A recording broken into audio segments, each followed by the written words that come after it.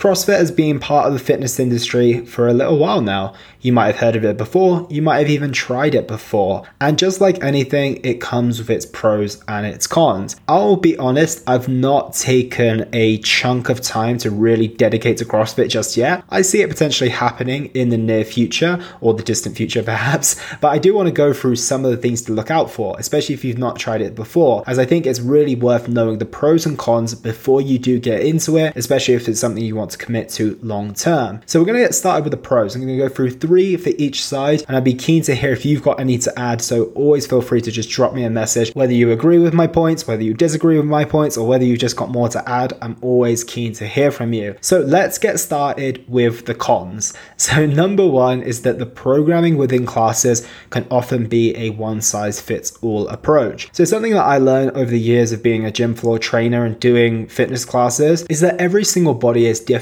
and also trying to coach more than 1 or 2 people at a time can be very challenging, especially if you want to be very particular about technique and ensure that technical execution is to the highest standard. So the issue that I sometimes have with CrossFit is that it is just a one-size-fits-all. It's not tailored for the individual. This is the workout and you have this criteria in order to complete it. And that's all it pretty much is. If you go through some of the workouts that a lot of the CrossFit athletes are doing right now, whether it's just doing it recreationally or whether they're doing it professionally. I think I saw one yesterday where it was like 100 deadlifts and burpees over the bar, and you do it for 10 minutes. And don't get me wrong, that could be a really effective workout and quite enjoyable, maybe not enjoyable, but for some of the athletes, and they might thrive off that. However, for the average person, doing deadlifts within a time frame is just going to promote poor form. And even if you're an athlete, it is going to promote poor form. Anything that's done with a high level of technicality under speed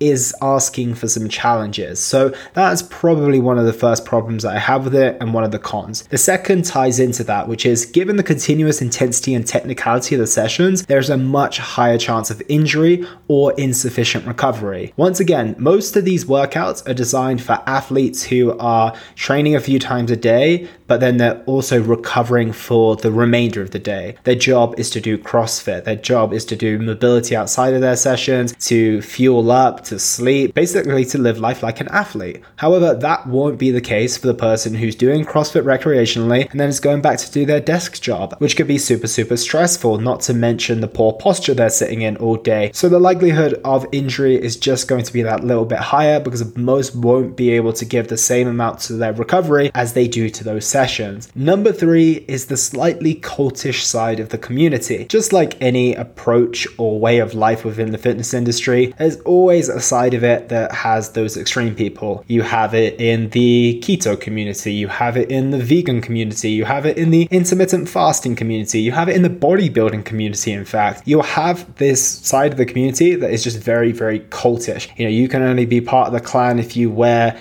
X clothes, and you can only be part of the clan if you lift this amount, and you can only be part of the clan if you show up to the gym this many times of the week. And there will be people who aren't quite as welcoming. I've certainly seen it in the past in bodybuilding communities, when someone will come into the gym, they're just a recreational lifter, they're quite small, and then the bodybuilder will feel more entitled to the equipment than the random person who's just come in. And you have it within every community, and especially when you've got something that's so competitive, which can be ego driven, because a lot of it's based on scores and times and being the fittest and the best. So there is always going to be that aspect, and it is certainly present within the CrossFit community as well. So those are some of the cons that I recognize, and now I want to transition onto the pros.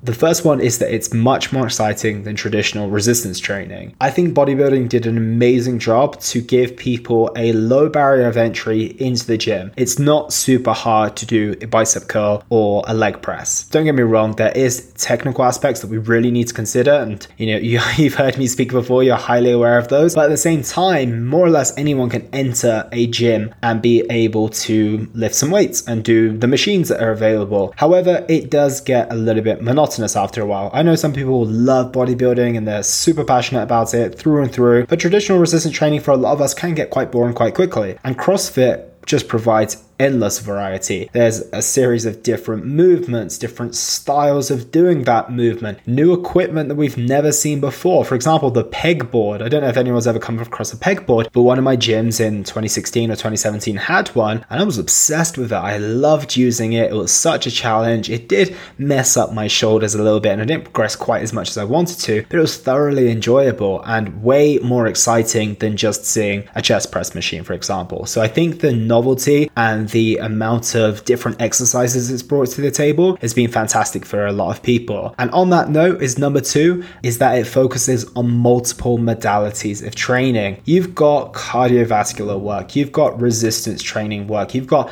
plyometric work, you've got coordination work, you've got everything that you could possibly think of within CrossFit. It's all about being the most well-rounded athlete. That's why they call it the fittest on earth. And it basically entails absolutely everything you could possibly think of. When we do look at, once again, bodybuilding, just resistance training, maybe a little bit of cardio. When we look at most sports, it's just a little bit of resistance training and cardio. That's a lie, actually. There's a lot of agility and there's a lot of coordination and stuff, but I was thinking of running, for example, which is a little bit technique based, but it is going to be predominantly just running and maybe a little bit of resistance training to support our muscle groups, and then maybe some flexibility and mobility. I digress. It has a lot more than just one single modality of training, and it almost has every single modality of training that you could possibly think of. And once again, that adds to not only the variety aspect, but it makes you a much more well-rounded athlete and probably a much more mobile and fitter and healthier version of yourself, because you're not just training in one plane or doing one singular thing. You're moving in different ways. You are working on your agility, your flexibility. There's a big emphasis of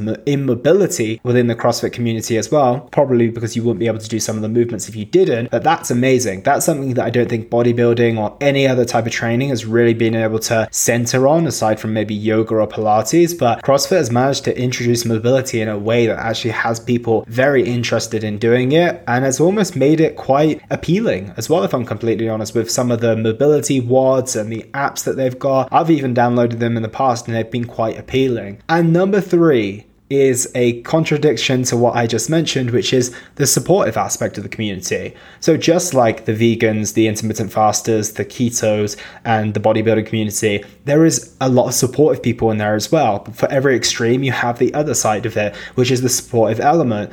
And this can be a big factor of the CrossFit community as well. I've seen a lot of people welcomed into this world, and it doesn't matter if you are the fittest person in the world or the youngest or the oldest or the whatever you are or identify as, you're usually accepted, which is an amazing thing, because a lot of people have the issue with the gym that it's very singular focused. You go in with your headphones, you don't really chat or integrate with anyone. You go in, you train, you get out, and it's a very kind of singular based thing. That's my experience. I know a lot of people do chat and they make friends and they have a community. With me, I would say the case is I just go in, I keep my headphones in, I say hello to the people on reception, and I go about my business. Whereas when it's in a CrossFit scenario, because of most of it's done within classes and you're almost going through this torturous workout together, that builds a certain type of community that training on your own on the gym floor cannot do. And I think that's a really, really fantastic aspect. And I think a lot of the people in CrossFit love it so much because they've been able to meet some of their lifelong friends. I'm sure there's been relationships and all types of stuff. So that is my take on the pros and cons of CrossFit. I think the final pro that I do want to add is CrossFit as a sport itself.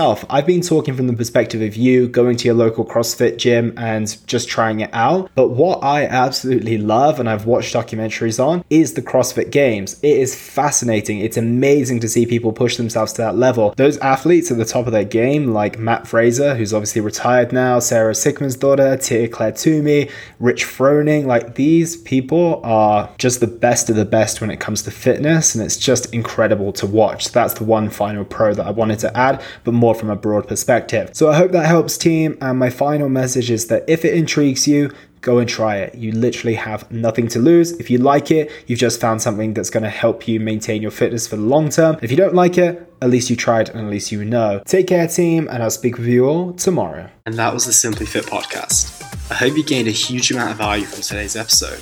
I feel inspired to improve your health and well-being. Be sure to search for Simply Fit in Apple Podcasts, Google Podcasts, and Spotify, or anywhere else you get your podcast from. And go ahead and subscribe so you don't miss any future episodes.